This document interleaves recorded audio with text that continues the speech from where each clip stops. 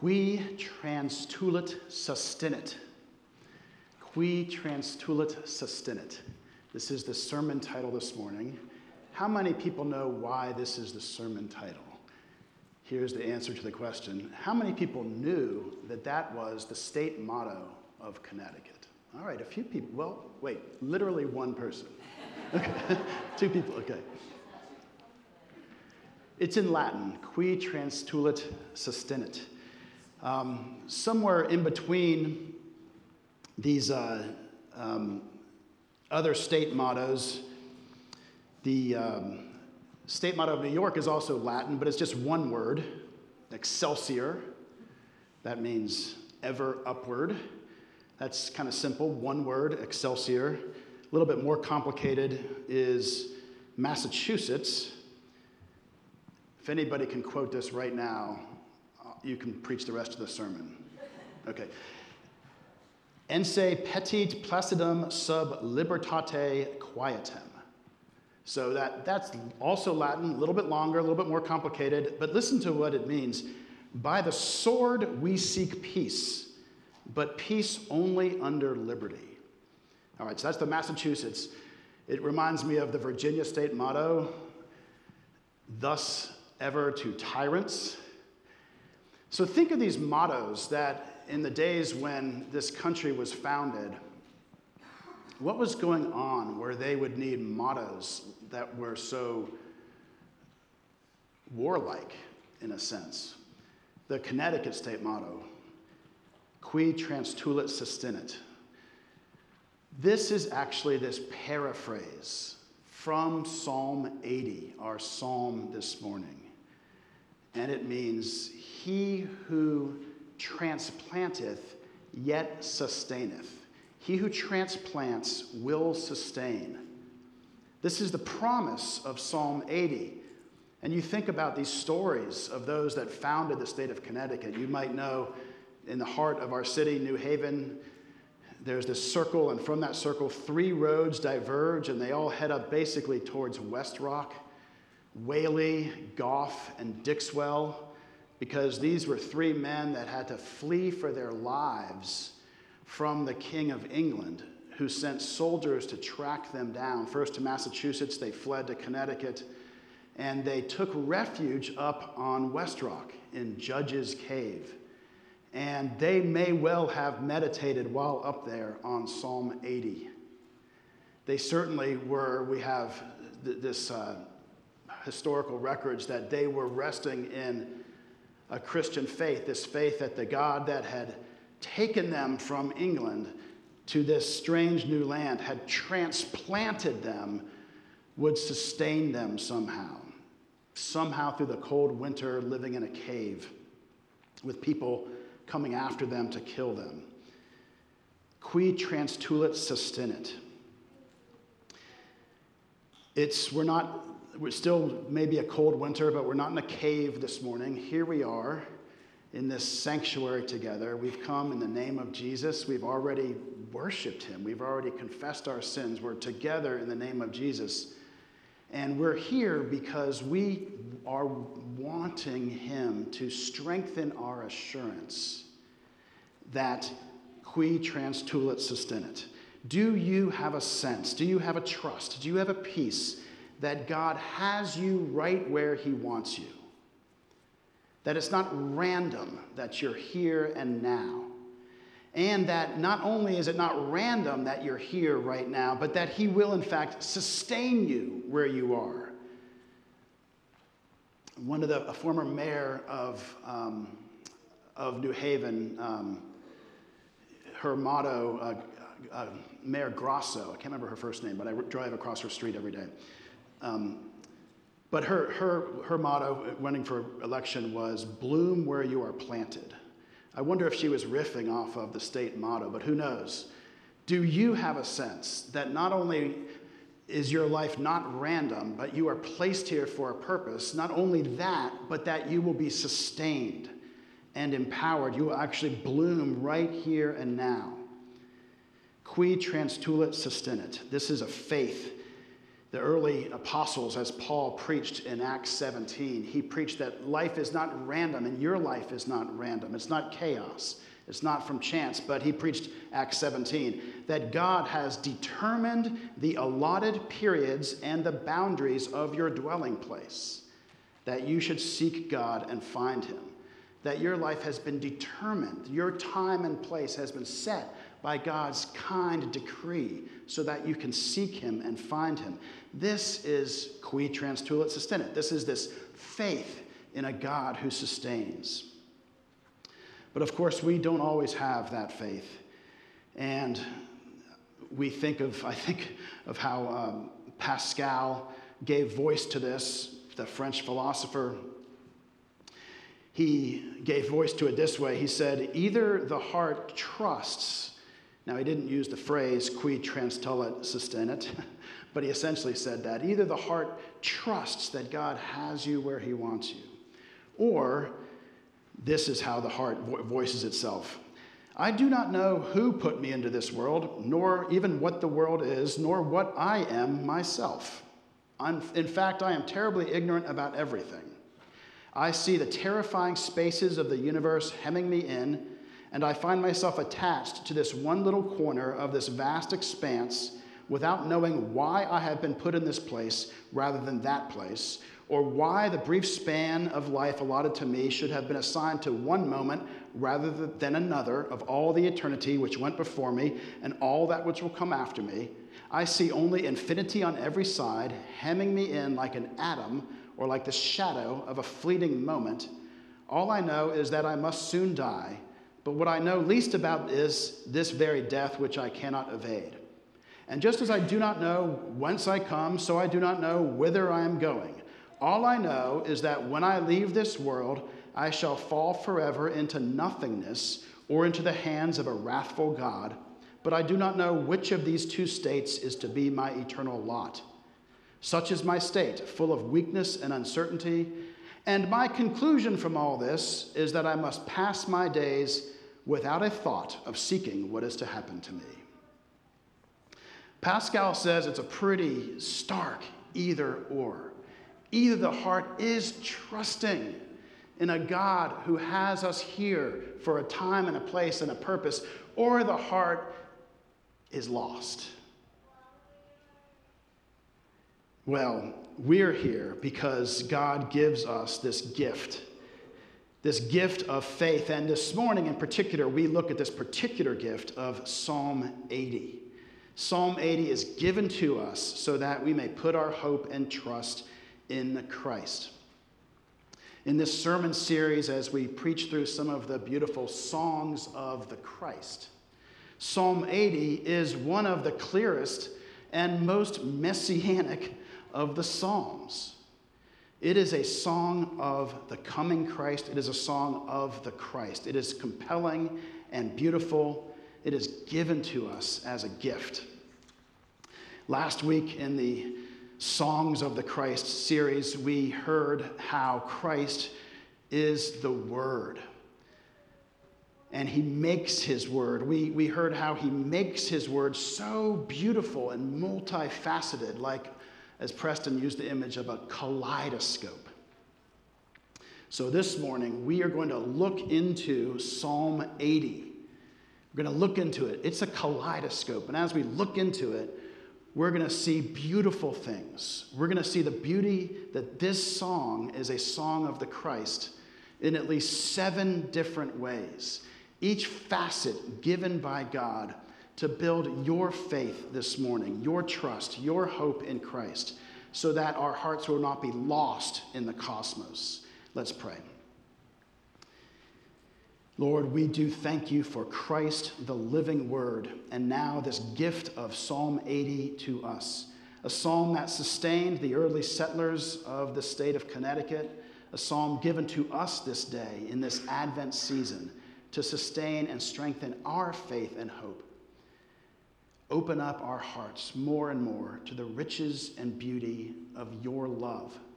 We just heard read for us from John 15 that abiding in you is not some vague and far-off concept. It means to abide in your love. So open our hearts to receive more and more of your love this morning. In Christ's name we pray. Amen.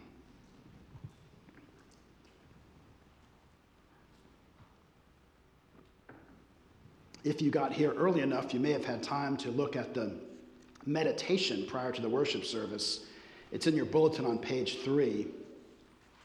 It's an excerpt from the longest and most explicitly faith-centered of W.H. Auden's oratory,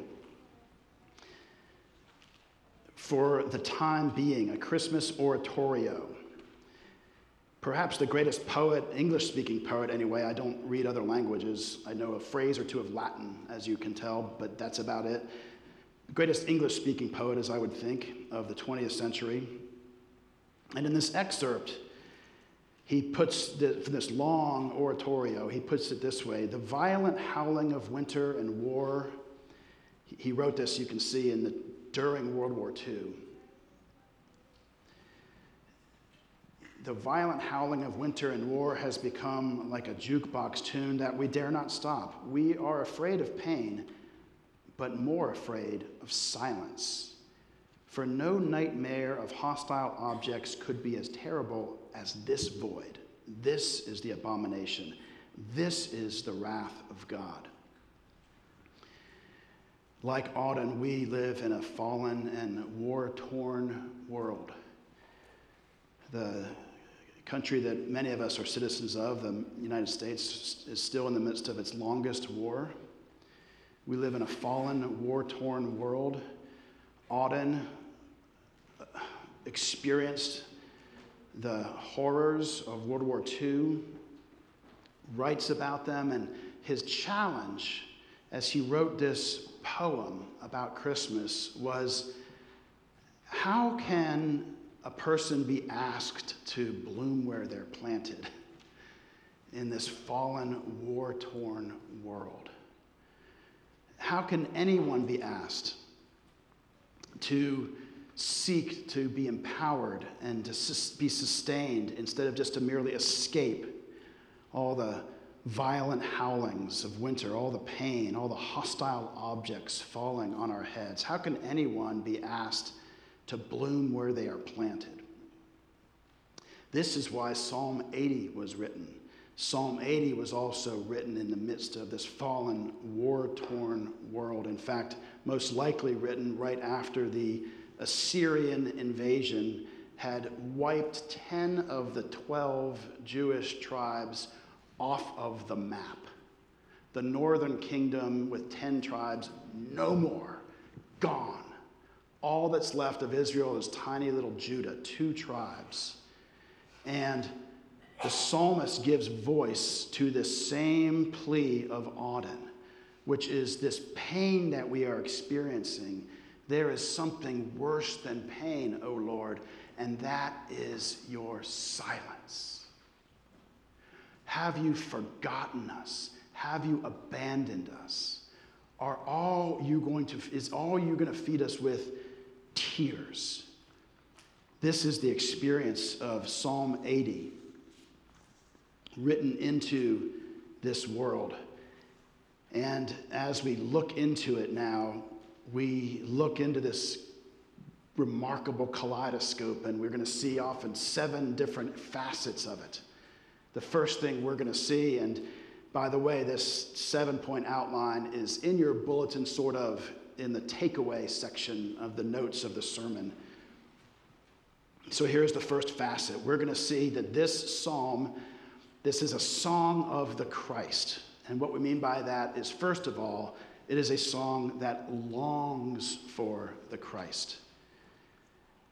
In the midst of a war-torn world, thinking of perhaps Whaley and Goff and Dixwell living in a cave up on West Rock in the midst of a cold winter with soldiers on their tail trying to capture them and probably kill them. In the midst of this war-torn experience, the particular hardships that we may be experiencing now, these questions arise, and these questions give voice to the longing the longing for something new, the longing for the Christ. Verse 4, O Lord God of hosts, how long will you be angry with your people's prayers? Verse 12, why have you broken down the walls of your city? We're just being looted and plundered by everyone that passes by. You transplanted us. Will you sustain us? This psalmist goes back to the history of the people of God. We were in Egypt. You took us out from Egypt. You rescued us and brought us into this promised land. You transplanted us. And now this is what's happening? Have you forgotten us? Come to save us. That's how the psalm begins. Verse 2, come to save us. And so first of all, this song of the Christ is a song that longs for the Christ. Secondly, though, it doesn't just long for the Christ. This psalm promises the Christ. We have a promise, a remarkable promise. As we said, one of the different commentators have pointed out, this may be one of the most messianic of all the Psalms. What will you do with us now, O Lord? And this is what the psalmist asks God to do. Verse 14. Turn again, O God of hosts, look down from heaven and see. Have regard for this vine. We, your people, you've called us your vine. Have regard for this vine. But, now listen to this. Don't just have regard for this vine, the stock that your right hand planted, but have regard for the Son whom you made strong for yourself. Verse 17, let your hand be on the man of your right hand, the Son of Man whom you have made strong for yourself. You may know that when Jesus came as the Messiah, as the Christ, that his favorite self-reference, his favorite title for himself was Son of Man.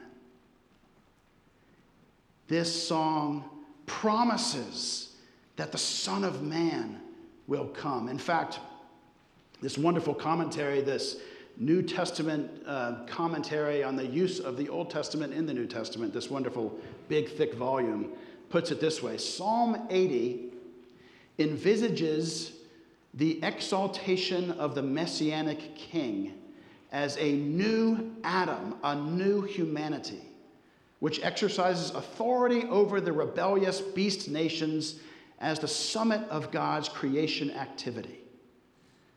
Reading this, looking into Psalm 80 as a kaleidoscope, looking into it with faith, the heart sees this is about a great Messianic King, the great Son of Man, who is going to become the new humanity, the new Adam, the new Israel, the vine.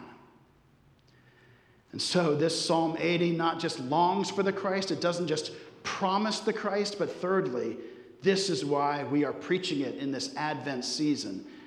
This song was fulfilled by the Christ. It really couldn't be clearer. Sometimes people take images from the Old Testament and imagine that Christ has fulfilled them. And I'm not the arbiter of all those things. Sometimes those are just speculations and not correct, and sometimes they were good, accurate guesses. But this is not a case of speculation. Here we have this psalm talking about Israel as the vine. But we already heard read for us today from John 15, where Jesus makes it explicit. I am the true vine, he says. He is the fulfillment of this song. This psalm was fulfilled by the Christ. I am the true vine. And so now, when verse 8 is about God bringing a vine out of Egypt, We see even some of the references to Christ as an infant being taken down to Egypt and then brought back out of Egypt. He is fulfilling this. We see then that when this psalm asks God to have regard for this vine, have regard for the son whom you made strong for yourself, that this is really asking God to have regard for the same person, Jesus, who is both the vine and the Son of Man. Jesus, the fulfillment of this great song of the Christ. What Israel had only begun to be, as Derek Kidner puts it, Jesus wholly was and is. But this song is richer still. It is a song that longs for the Christ. It promises the Christ. It's fulfilled by the Christ. But listen to this. This is actually a song that was and is sung by the Christ. There's a reason why a number of our psalms in the Old Testament have these little beginnings where in this italic you can see in your English versions the phrase, "to the choir master." So this isn't new information to any of us that have been part of the church for some time, that God gives his word to us to be sung, the Psalms in particular, to be sung. This is a song that Christ himself sung when he was here in the flesh. And we already had read for us this morning in the assurance of our forgiveness about the present tense of what Christ is doing right now in the present tense. Hebrews 7, he always lives to make intercession for us.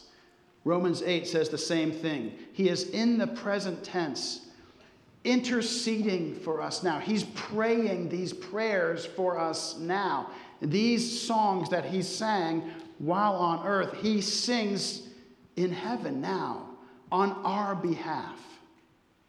Whenever you enter into singing with the Lord, you already have the great choir master, Christ himself, leading the singing. But looking at it a little bit more deeply, in this idea that Christ was singing these songs while here on earth, here's a fifth aspect of this being a song of the Christ. This song that asks God, who transplanted a people from one place to another, to sustain that people, this song Jesus has in mind, knowing that he, of course, was transplanted from one place to another. But his transplanting was upside down compared to ours. The people of God were rescued from a horrific place of slavery.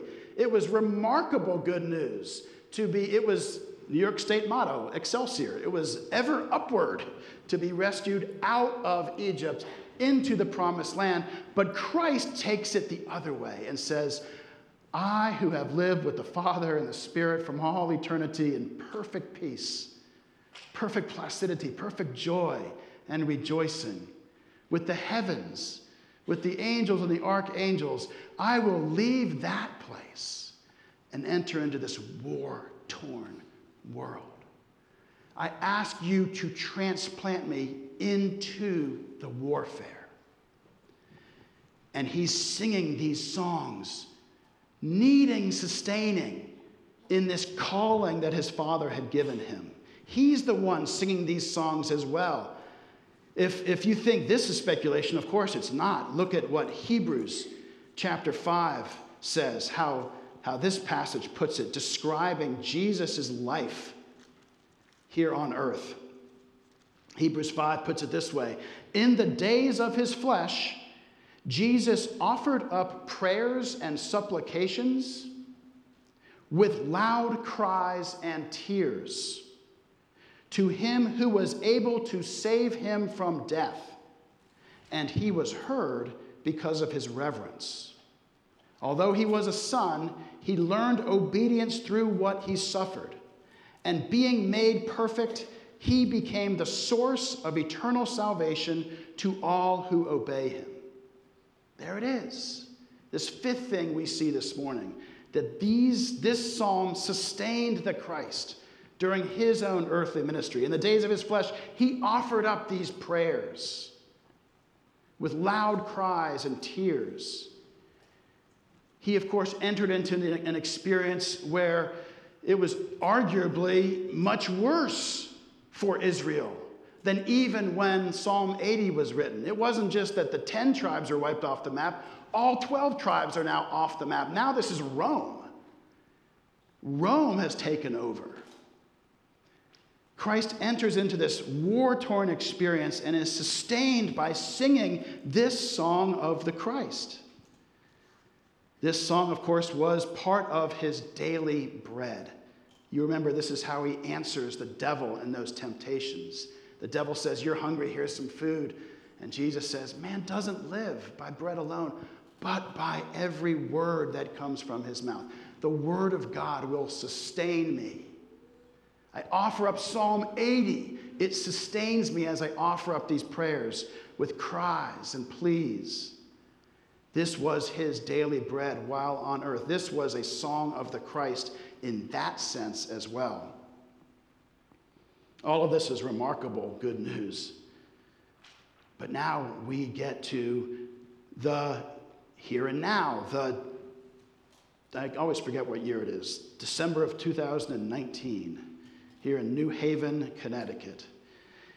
We see that as we look into Psalm 80, the song of the Christ, that we also see that this Christ gives this song to us to sing. We don't merely watch other people sing it. We sing it. We are the vine. Israel, the vine of God. Christ comes and says, "I am the new Israel, the true vine." But now he says, "Abide in me, you are the vine." And then uses imagery of us as the vine in Matthew 20 and in Revelation 14. He gives this song to us to sing now. In fact, again, one of the commentators puts it this way: the connection in this psalm between the king and Israel is so close that they appear to blur together. Because we have now been made the vine. We've been brought into Christ, the true vine, and we're part of him now. We abide in him. He abides in us. We sing this song. This song is a song that we offer up, and it sustains us. And so, of course, that leads us to the final bit of how, it's not the final point of the sermon, don't get your hopes up, but it's the final aspect of this being a great song of the Christ. This song sustains us now, the people of the Christ, as we await his future coming.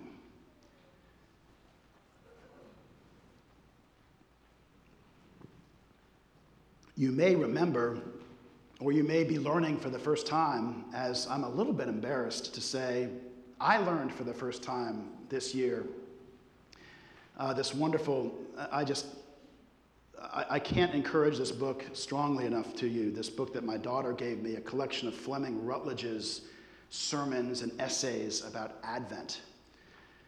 And in this collection of sermons and essays, she makes the point that in the history of the church, the Advent season was not about the advent, the coming of Christ in his first coming. That's the Christmas season. The Advent season was in confidence that he came once. It's a Christmas type of year, time of the year.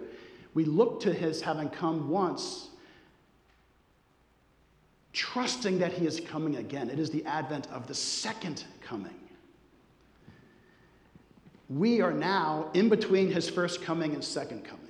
That's not rocket science for the Christian to understand this. What do we need in order to bloom where we're planted right now? How will God sustain us as we await his future coming? Well, his word. His word sustains us, and Psalm 80 sustains us. And look in particular at this remarkable way this psalm sustains us. When it gets near the end of the psalm, verse 14, turn again, O God of hosts, look down from heaven and see, have regard for this vine, the stock that your right hand planted, and for the son whom you made strong for yourself. We see that this appeal that the psalmist makes, in the first part of the psalm and throughout the psalm, he is appealing, and really every appeal appeals to this. He appeals to God on the basis of God's love, on the basis of God's kindness, on the basis of God's grace, on the basis of God's mercy. He knows the heart of God and asks for, God, you are the God of love. On the basis of your love and your mercy and your kindness and your grace and your tenderness, come and save us. But now what he does is he appeals to God on the basis of God's faithfulness, the promises God has made. You have promised to sustain your people. If you can't appeal to him on the basis of his love, then appeal to him on the basis of his faithfulness, justice. He has made a promise, he's going to keep it. Of course, we appeal to him on both.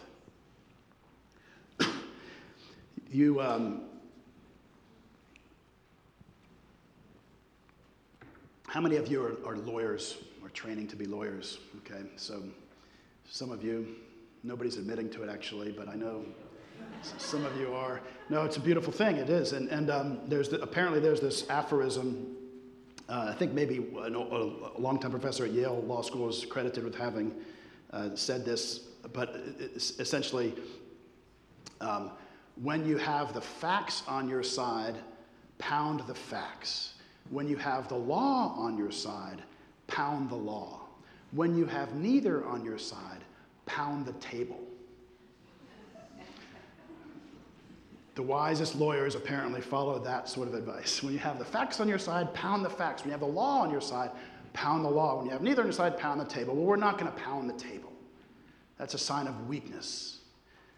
We're not, as we're looking for God to sustain us and give us a faith and a trust and a hope that he has us here for a purpose, we're not going to just simply start screaming out nonsense.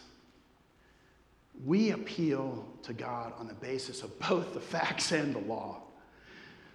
We appeal to him. We have both on our side. We have both his compassion, his tenderness, and his faithfulness, his promises.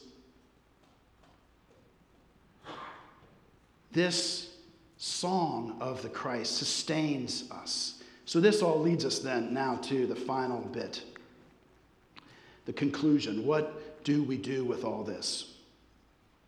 This song of the Christ, written in a time where the northern kingdom had been wiped off the map, made use of by Christians throughout the ages, including some of the early settlers of Connecticut, as a promise from God. The God who transplanted me will sustain me. The God who transplanted his people will sustain his people. And so we, in this time and place, here in the 21st century, and the particular challenges we face as the people of God, the particular, in the words of Auden, the particular violent objects falling on our heads from above, the particular violent howlings of winter, the attacks of the world, the flesh, and the devil upon the people of God. How can we bloom where we are planted? How can we, the congregation of Christ Presbyterian Church, called not like Pascal's imagined wanderer who just doesn't know why he lives here or there or anywhere, but a people of God that know God has called us here and placed us here. How can we bloom where we are planted? We bloom, of course, by trusting in God, resting in Christ, putting our hope in him. But we're not going to do that in a static, passive, dull, dismissive, rote, lifeless way. Instead, we are going to let our sense of wonder in who he is and what he has done expand and expand and expand. We have a little model of that in the psalm itself, and it's a model for how our faith needs to let its vision of who God is get bigger and bigger and bigger. The little model is in the recurring refrain that happens 3 times, the chorus in this song of the Christ. Verse 3, verse 7, verse 19. Restore us, O God. Let your face shine that we may be saved. But the first time, the first plea, restore us, O God. The second time, restore us, O God of hosts. The third time, restore us, O Lord God of hosts. Restore us, O God. This sense of who God is. But now a deeper sense of wonder. God is surrounded by a host of the holy, a host of the angels and archangels. He is the Lord of hosts. And then finally expanding your vision of who God is by bringing in this mighty self-title of God, Lord, Yahweh, I am who I am. And so we bloom where we're planted when we trust in the Lord, but not in the static way. A trust in the Lord that lets your sense of who this Lord is grow and grow and grow with each day and month and year of your life. How can we grow in our confidence and assurance that qui transtulit sustinet, that he who transplanteth yet sustaineth, that we will bloom where we are planted?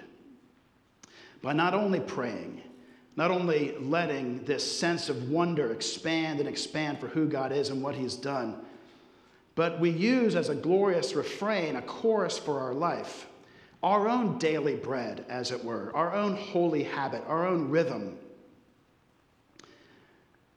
The chorus of this psalm, which simply says, let your face shine, that we may be saved. This is repeated over and over. Let your face shine, O Lord. What is it that you're asking God to do as he looks towards you? Again, we remember this the W.H. Auden poem, that there's something worse than pain and a war-torn world. And that something worse is the silence of God, the God who has nothing to do with you. No, we want this God to come near to us, but when he comes near to us, we're asking him to shine his face on us. Make this your holy habit, your daily bread, the chorus of your life, asking God to have his face shine on us that we may be saved. But don't just make this the chorus by singing it and asking for it. Make it the chorus by receiving the answer by faith. That when you ask him to shine his face on you, you receive by faith that he says, yes, and of course, my face shines on you. What does that even mean? It means, one of the commentators, the glow of kindness and friendship. We all know what that means, the simple vernacular phrase when you're around someone and that person's face lights up. What does that mean? That person is glad you are there. When you ask God, God, make your face light up as you look on us, what does God say? By faith, because Christ, the Son of Man, has come and fulfilled this psalm already, the Father always says yes. His face is always shining towards us, this shine of acceptance and favor. I wrap up with this wonderful little phrase from Zephaniah chapter 3. God rejoices over you with gladness. He exults over you with loud singing. This God sings the song of the Christ with joy over you. Let's pray. Lord, I don't know that much Latin, but I do pray. Qui Transtulit Sustinet. We do pray, O Lord, you are the great and wonderful covenant-keeping God who in Christ has said yes and amen to all of our needs. You will sustain us in these war-torn years, and we pray that you'd give us the faith to receive your love so that we would be sustained, so that we would bloom where we are planted, so that we would flourish and be the people of God that can be a blessing to not only ourselves, but to our city and our state and our country and our continent and our hemisphere and our world. And most of all, bringing you joy, O Lord, that you would sing and rejoice over us. We pray all this in the name of Christ. Amen.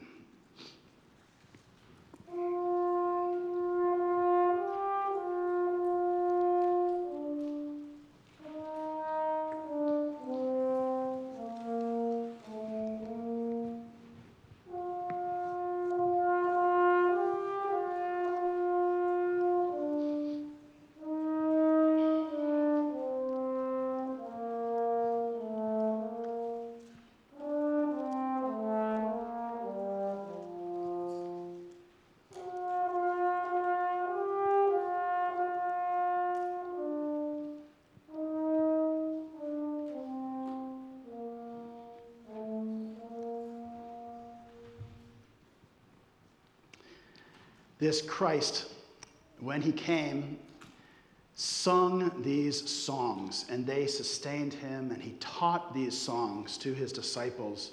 And as he gathers them for one last worship service together on the night that he was betrayed, he sings a final song over them before going to the cross. And in this song, he takes bread, and after blessing, he breaks it, he gives it to them, and he says, "Take, this is my body." And then he took a cup, and when he had given thanks, he gave it to them, and they all drank of it, and he said to them, This is the blood of the covenant, which is poured out for many." This is a Christ who teaches us how to sing. And by coming to us now with these physical symbols, he is reminding our faith that just as certainly as you can feel this bread and taste this cup and see it and smell it, your physical senses are aware of the presence of these elements, Christ is reminding you that he is present by his Spirit just as surely as you have a soul. His Holy Spirit is with you in your spirit. So this is the sort of song that causes us to abide in him and abide in his love and give our whole lives to him. Part of that, of course, is giving of the abundance of it that he's given to us back to the kingdom of God. So if the servant leaders would come forward now.